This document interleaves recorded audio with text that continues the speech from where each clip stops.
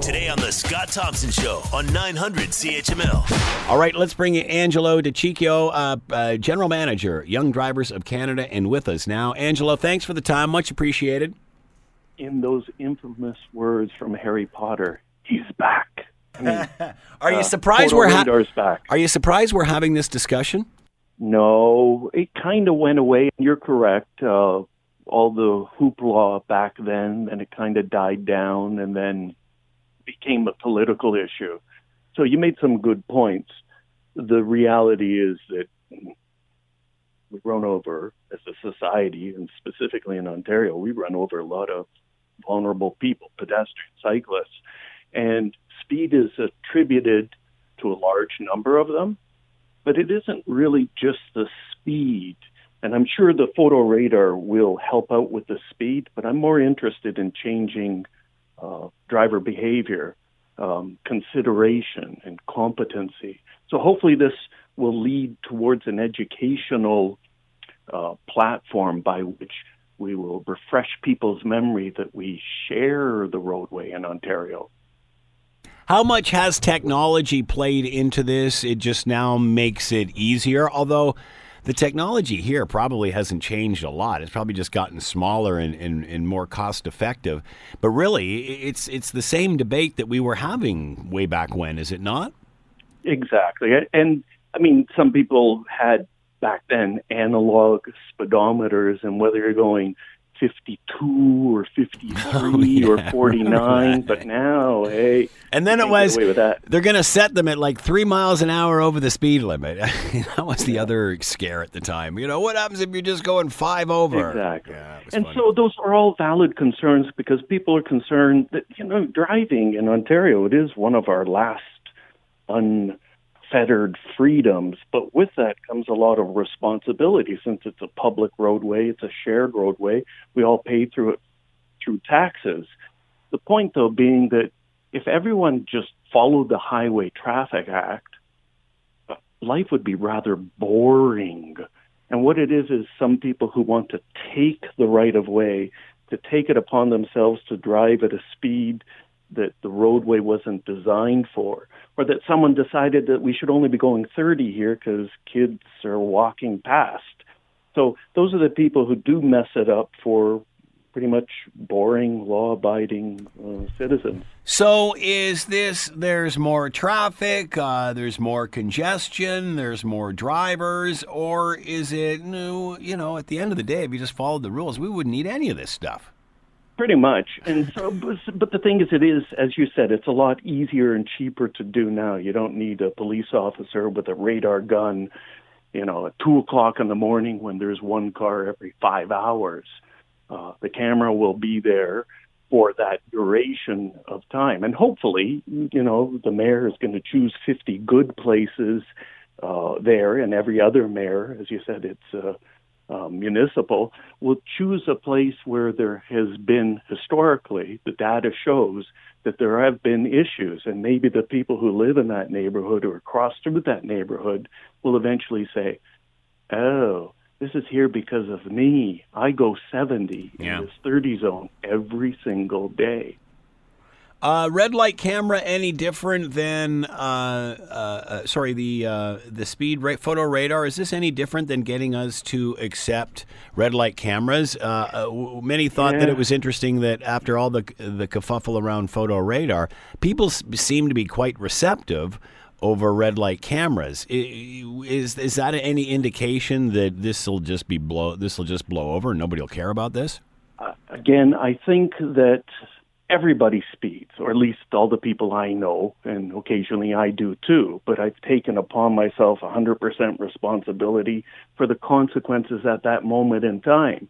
That's what this is going to refresh people's memory, is that you are voluntarily following rules and regulations, not only for your safety, but for everyone else's.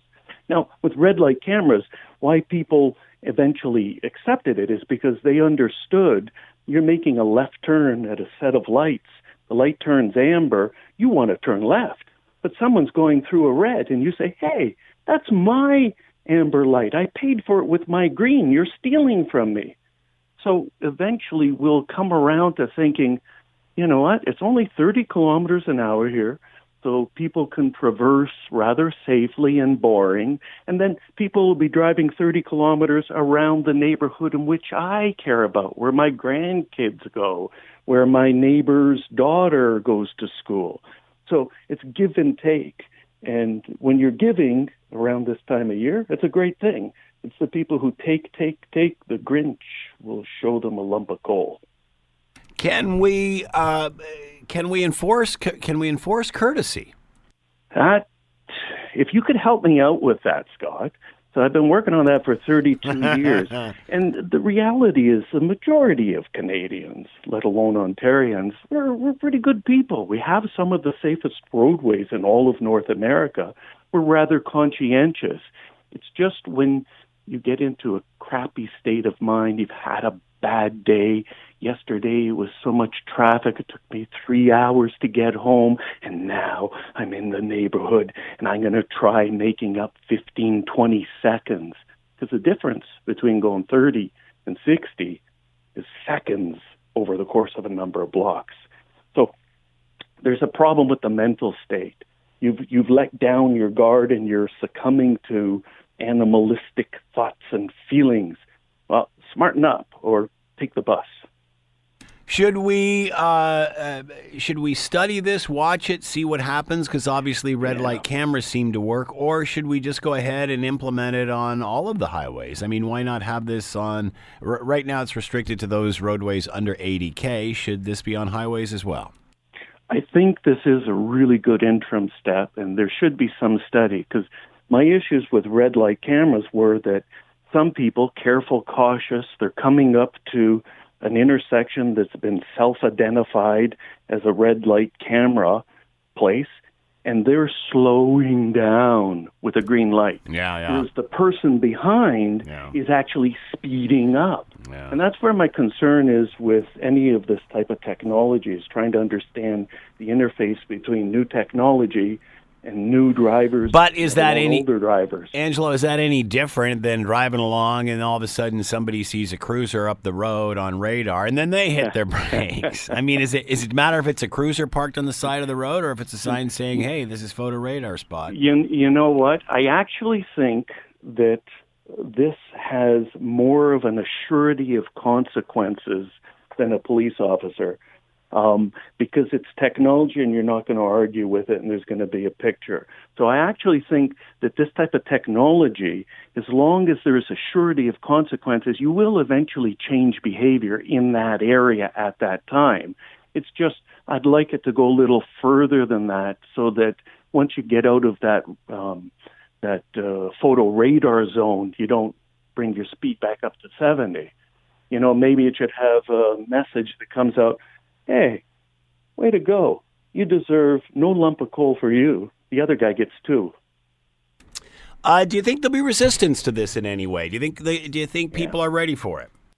There will be resistance. Some people will call for further study, I'm quite certain. But the people who probably have the most resistance would be the people who say, "Look, I'm careful, cautious. I don't speed through these areas." They're concerned that the 30K zone, which, I mean, people die if you hit them at speeds above 30. But they're worried about the 80, 90, 100K, and they're worried that maybe it's going to be a slippery slope towards somewhat unfettered freedom that Ontarians don't not only just enjoy, but you really need it, because Ontario's big. At the end of the day, how long before we just do all of this type of enforcement that way? I mean, is it not? We're sort of like we've got 1 foot in the bed, 1 foot out. You do. So at the Advanced Driving Center, I've been working on with Young Drivers of Canada the last 7 years. I do a lot of corporate fleets and helping them introduce new technologies in their vehicle. And some of them are GPS trackers and warning devices that alert the fleet manager when someone is going over the speed limit or braking suddenly or swerving, that kind of thing, because the company doesn't want you hurt. And they don't want you hurting someone else. specifically with a company logo on their van or truck. Yeah. So I think that's where the technology, the nanny state will come in first, is with corporate fleets, and it'll eventually probably work its way down to you. But by that time, we'll have automated cars, so none of this will be even an issue, will it? Well, of course, at that point. I'm sure we'll come up, as human beings, we'll come up with another issue. Angelo DeChico has been with us, General Manager, Young Drivers of Canada. Ontario going to allow municipalities to have photo radar on local roads, speed zones under 80K roadways. Angelo, thanks for the time and insight. Much appreciated. Everyone have a great day and stay safe. The Scott Thompson Show, weekdays from noon to 3 on 900 CHML.